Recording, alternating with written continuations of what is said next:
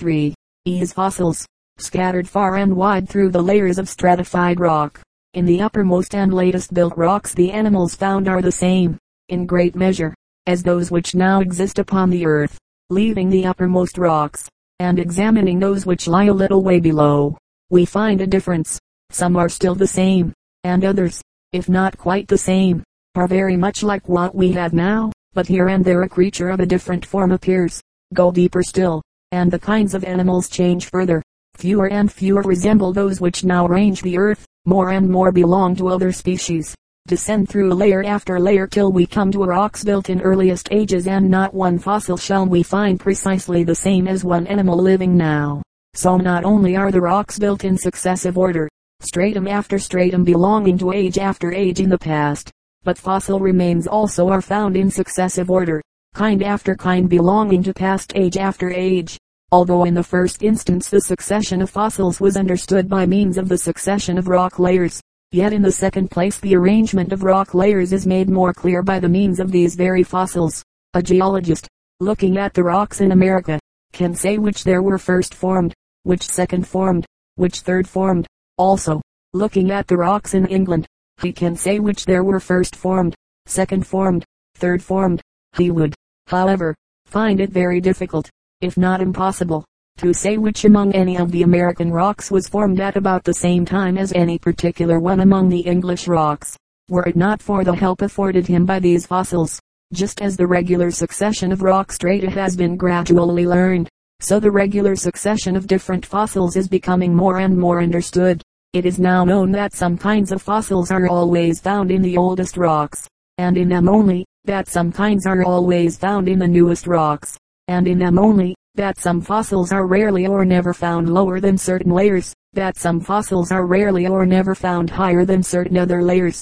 So this fossil arrangement is growing into quite a history of the past, and a geologist, looking at certain rocks, pushed up from underground, in England and in America, can say, these are very different kinds of rocks. It is true, and it would be impossible to say how long the building up of the one might have taken place before or after the other. But I see that in both these rocks there are exactly the same kinds of fossil remains, differing from those in the rocks above and below. I conclude therefore that the two rocks belong to about the same great age in the world's past history, when the same animals were living upon the earth. Observing and reasoning thus, geologists have drawn up a general plan or order of strata, and the whole of the vast masses of water-built rocks throughout the world have been arranged in a regular succession of classes, rising step by step from earliest ages up to the present time. First born among the continents, though so much later in culture and civilization than some of more recent birth, America, so far as her physical history is concerned, has been falsely denominated the New World. Hers was the first dry land lifted out of the waters. Hers the first shore washed by the ocean that enveloped all the earth beside, and while Europe was represented only by islands rising here and there above the sea, America already stretched an unbroken line of land from Nova Scotia to the far west. In the present state of our knowledge, our conclusions respecting the beginning of the earth's history, the way in which it took form and shape as a distinct, separate planet, must, of course, be very vague and hypothetical. Yet the progress of science is so rapidly reconstructing the past that we may hope to solve even this problem, and to one who looks upon man's appearance upon the earth as the crowning work in a succession of creative acts, all of which have had relation to his coming in the end, it will not seem strange that he should at last be allowed to understand a history which was but the introduction to his own existence. It is my belief that not only the future, but the past also, is the inheritance of man,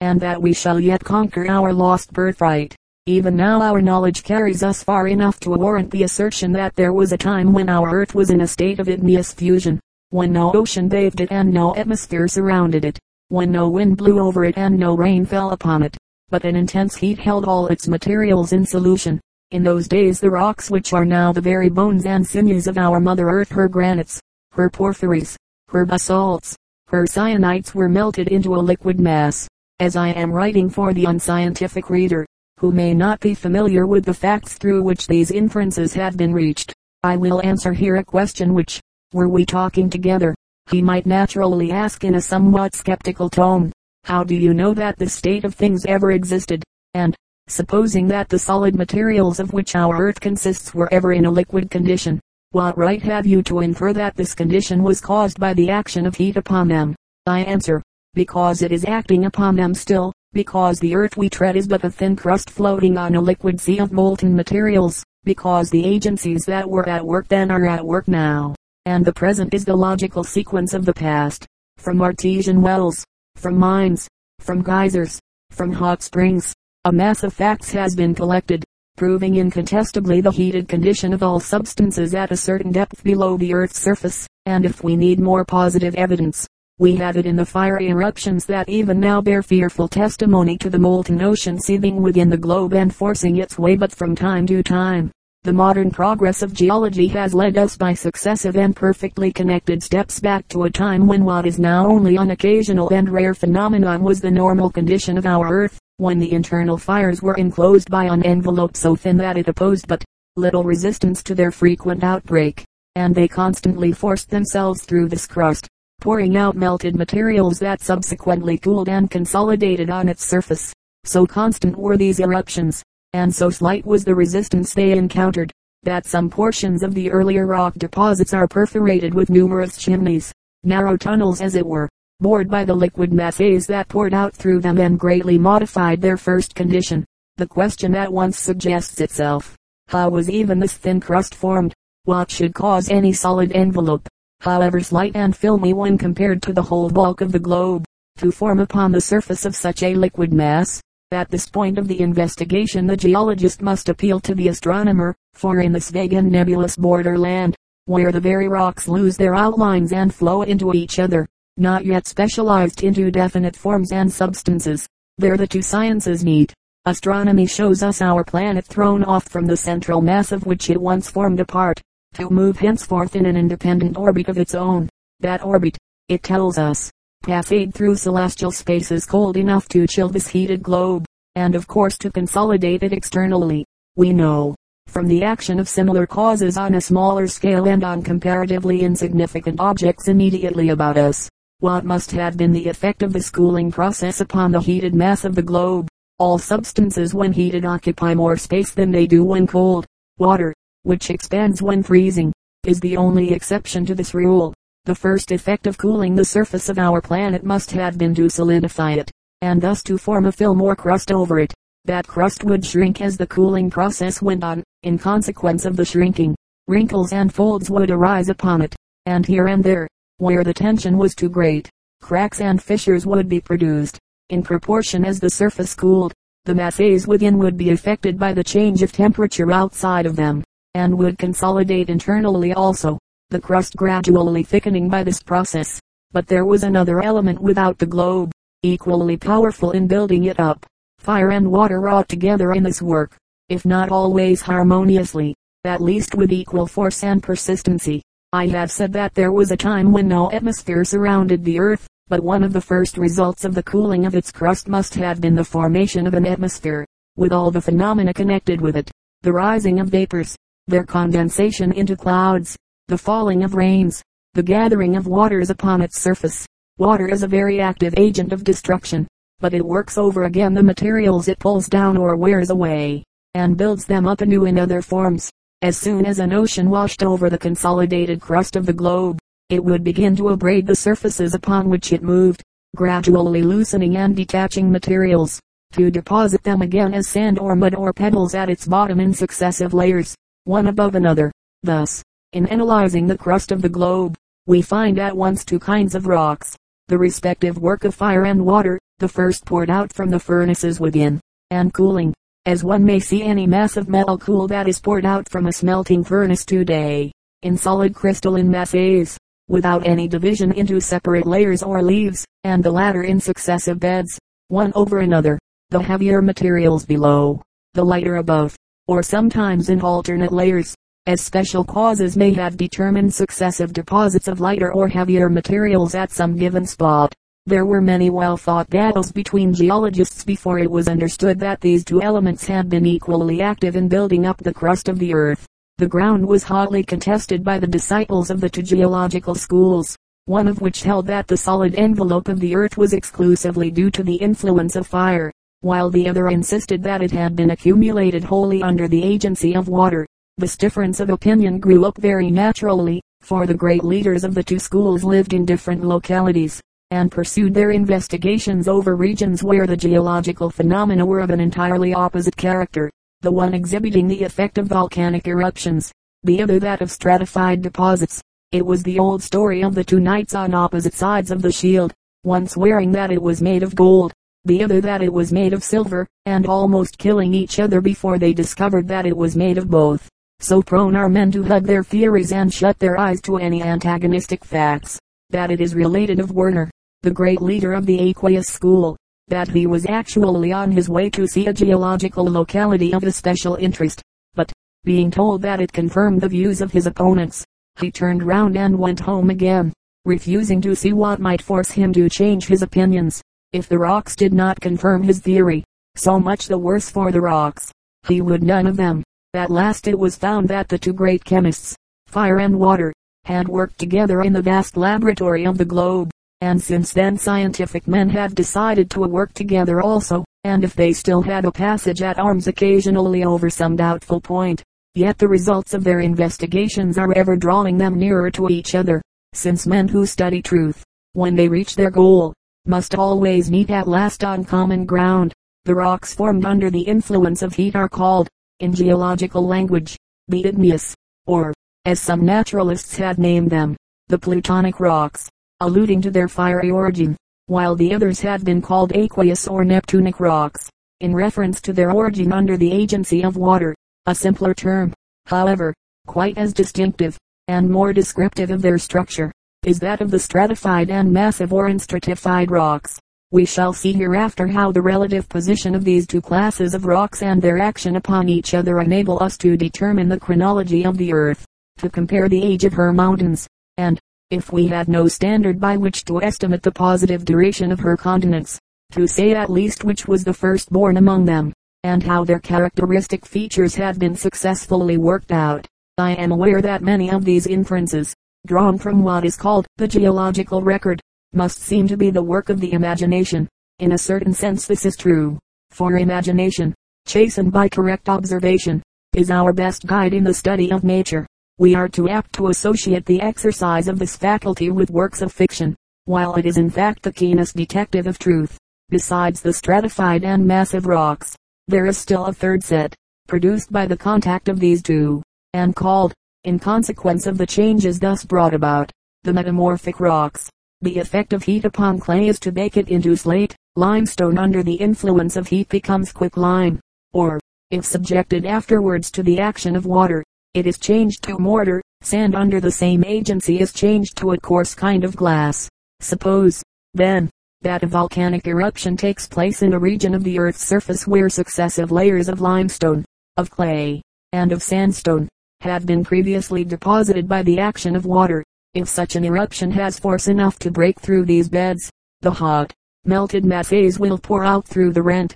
flow over its edges, and fill all the lesser cracks and fissures produced by such a disturbance. What will be the effect upon the stratified rocks, wherever these liquid masses, melted by a heat more intense than can be produced by any artificial means, have flowed over them or cooled in immediate contact with them? The clays will be changed to slate. The limestone will have assumed a character more like marble, while the sandstone will be vitrified. This is exactly what has been found to be the case, wherever the stratified rocks have been penetrated by the melted masses from beneath. They have been themselves partially melted by the contact, and when they have cooled again, their stratification, though still perceptible, has been partly obliterated, and their substance changed. Such effects may often be traced in dikes, which are only the cracks in rocks filled by materials poured into them at some period of eruption when the melted masses within the earth were thrown out and flowed like water into any inequality or depression of the surface around.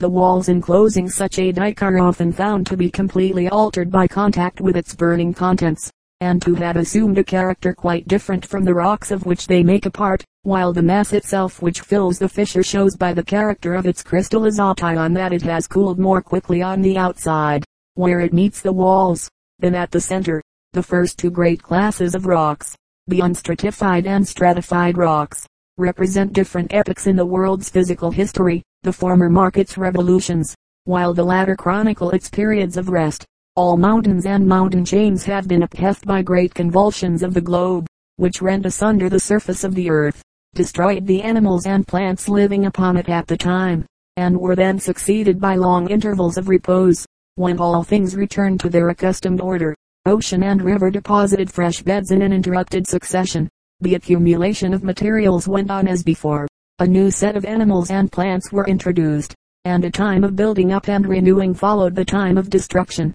These periods of revolution are naturally more difficult to decipher than the periods of rest, for they have so torn and shattered the beds they uplifted, disturbing them from their natural relations to each other, that it is not easy to reconstruct the parts and give them coherence and completeness again. But within the last half century this work has been accomplished in many parts of the world with an amazing degree of accuracy, considering the disconnected character of the phenomena to be studied, and I think I shall be able to convince my readers that the modern results of geological investigation are perfectly sound logical inferences from well-established facts. In this, as in so many other things, we are but children of a larger growth. The world is the geologist's great puzzle box. He stands before it like the child to whom the separate pieces of his puzzle remain a mystery till he detects their relation and sees where they fit, and then his fragments grow at once into a connected picture beneath his hand. When geologists first turned their attention to the physical history of the earth,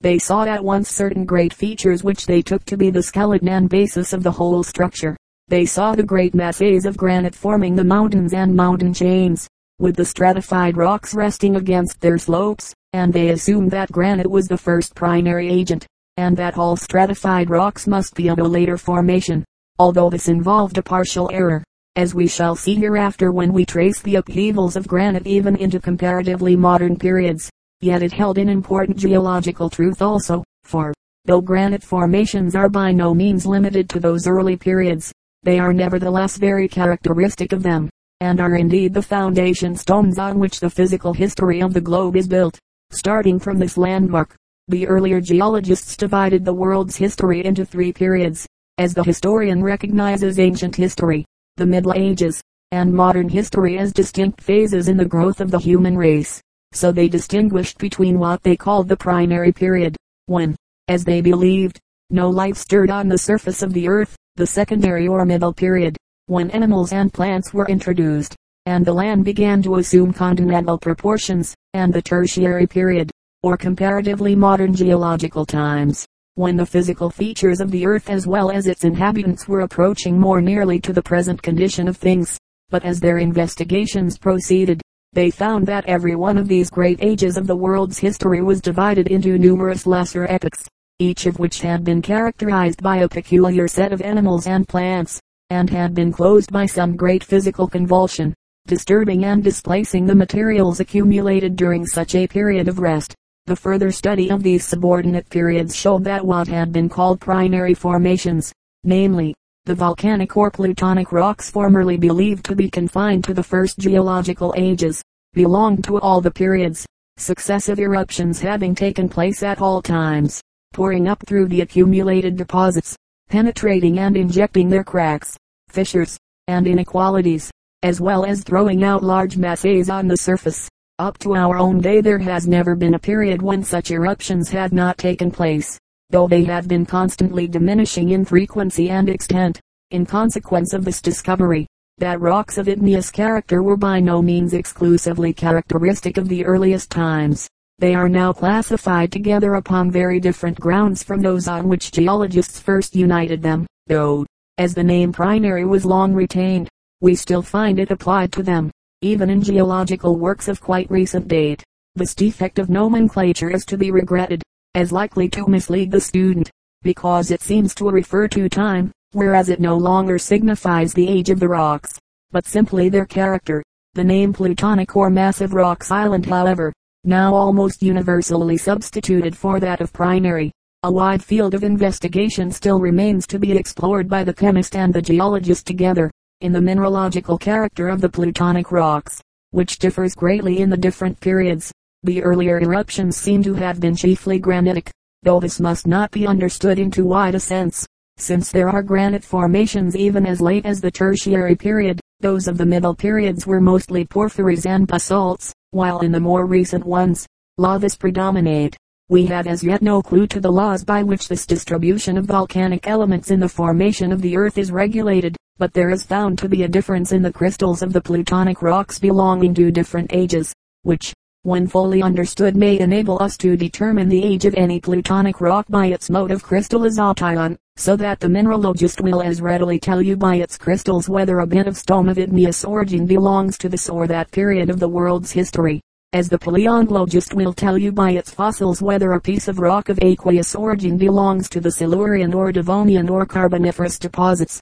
Although subsequent investigations had multiplied so extensively not only the number of geological periods, but also the successive creations that have characterized them, yet the first general division into three great eras was nevertheless founded upon a broad and true generalization. In the first stratified rocks in which any organic remains are found, the highest animals are fishes, and the highest plants are cryptogams. In the middle periods reptiles come in accompanied by fern and moss forests. In later times quadrupeds are introduced, with a dicotyledonous vegetation. So closely does the march of animal and vegetable life keep pace with the material progress of the world, that we may well consider these three divisions, included under the first general classification of its physical history, as the three ages of nature. The more important epochs which subdivide them may be compared to so many great dynasties, while the lesser periods are the separate reigns contained therein. Of such epochs there are 10, well known to geologists. Of the lesser periods about 60 are already distinguished,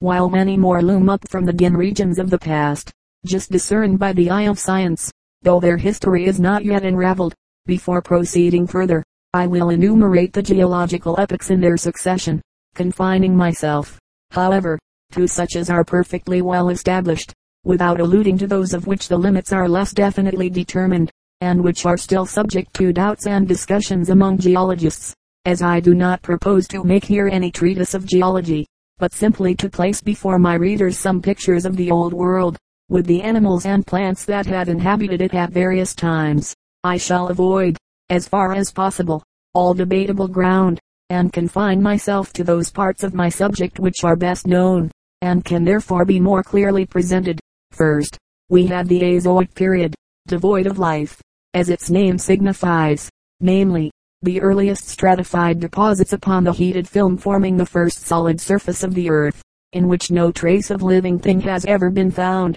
Next comes the Silurian period, when the crust of the earth had thickened and cooled sufficiently to render the existence of animals and plants upon it possible, and when the atmospheric conditions necessary to their maintenance were already established. Many of the names given to these periods are by no means significant of their character, but are merely the result of accident, as, for instance, that of Silurian, given by Sir Roderick Murchison to the set of beds, because he first studied them in that part of Wales occupied by the ancient tribe of the Silures. The next period, the Devonian, was for a similar reason named after the country of Devonshire in England, where it was first investigated. Upon this follows the Carboniferous period, with the immense deposits of coal from which it derives its name. Then comes the Permian period, named, again, from local circumstances, the first investigation of its deposits having taken place in the province of Permia in Russia. Next in succession we have the Triassic period, so called from the trio of rocks, the red sandstone, Michel calcshell limestone, and Cooper clay, most frequently combined in its formations. The Jurassic, so amply illustrated in the chain of the Jura, where geologists first found the clue to its history, and the Cretaceous period, to which the chalk cliffs of England and all the extensive chalk deposits belong. Upon these follow the so-called tertiary formations, divided into three periods, all of which have received most characteristic names. In this epoch of the world's history we see the first approach to a condition of things resembling that now prevailing, and Sir Charles Lyell has most fitly named its three divisions, the Eocene, Miocene, and Pliocene. The termination of the three words is made from the Greek word kainos, recent, while eos signifies dawn, meon less, and pleon more. Thus Eocene indicates the dawn of recent species, Pliocene their increase, while Miocene, the intermediate term, means less recent. Above these deposits comes what has been called in science the present period, the modern times of the geologist, that period to which man himself belongs, and since the beginning of which, though its duration be counted by hundreds of thousands of years, there has been no alteration in the general configuration of the earth, consequently no important modification of its climatic conditions, and no change in the animals and plants inhabiting it. I had spoken of the first of these periods, the Azoic, as having been absolutely devoid of life, and I believe this statement to be strictly true, but I ought to add that there is a difference of opinion among geologists upon this point, many believing that the first surface of our globe may have been inhabited by living beings, but that all traces of their existence have been obliterated by the eruptions of melted materials, which not only altered the character of those earliest stratified rocks, but destroyed all the organic remains contained in them. It will be my object to show, not only that the absence of the climatic and atmospheric conditions essential to organic life, as we understand it, must have rendered the previous existence of any living beings impossible, but also that the completeness of the animal kingdom in those deposits where we first find organic remains, its intelligible and coherent connections with the successive creations of all geological times and with the animals now living, afford the strongest internal evidence that we have indeed found in the lower Silurian formations, immediately following the Azoic, the beginning of life upon earth. When a story seems to us complete and consistent from the beginning to the end, we shall not seek for a first chapter, even though the copy in which we have read it be so torn and defaced as to suggest the idea that some portion of it may have been lost. The unity of the work, as a whole, is an incontestable proof that we possess it in its original integrity. The validity of this argument will be recognized, perhaps, only by those naturalists to whom the animal kingdom has begun to appear as a connected whole. For those who do not see order in nature it can have no value. For a table containing the geological periods in their succession, I would refer to any modern textbook of geology, or to an article in the Atlantic Monthly for March, 1862, upon Methods of Study in Natural History, where they are given in connection with the order of introduction of animals upon earth. Were these sets of rocks found always in the regular sequence in which I have enumerated them, their relative age would be easily determined, for their superposition would tell the whole story. The lowest would, of course, be the oldest, and we might follow without difficulty the ascending series, till we reached the youngest and uppermost deposits. But their succession has been broken up by frequent and violent alterations in the configuration of the globe. Land and water have changed their level. Islands have been transformed to continents. Sea bottoms have become dry land, and dry land has sunk to form sea bottoms. Alps and Himalayas, Pyrenees and Apennines, Alleghanies and Rocky Mountains, have had their stormy birthdays since many of these beds have been piled one above another,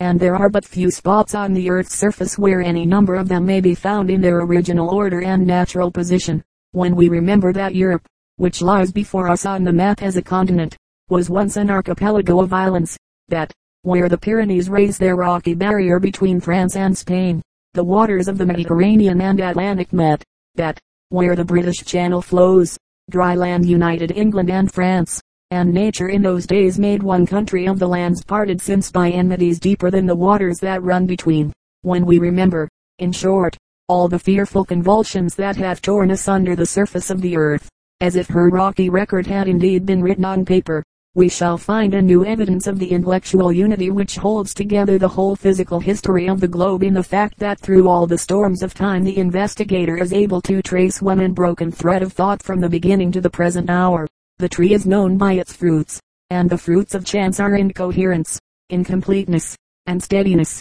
the stammering utterance of blind and reasoning force, a coherence that binds all the geological ages in one chain, a stability of purpose that completes in the beings born today an intention expressed in the first creatures that swam in the Silurian ocean or crept upon its shores, a steadfastness of thought, practically recognized by man, if not acknowledged by him, whenever he traces the intelligent connection between the facts of nature and combines them into what he is pleased to call his system of geology, or zoology, or botany. These things are not the fruits of chance or of an unreasoning force, but the legitimate results of intellectual power. There is a singular lack of logic, as it seems to me, in the views of the materialistic naturalists, while they consider classification, or, in other words, their expression of the relations between animals or between physical facts of any kind, as the work of their intelligence. They believe the relations themselves to be the work of physical causes, the more direct inference Shirley Island that,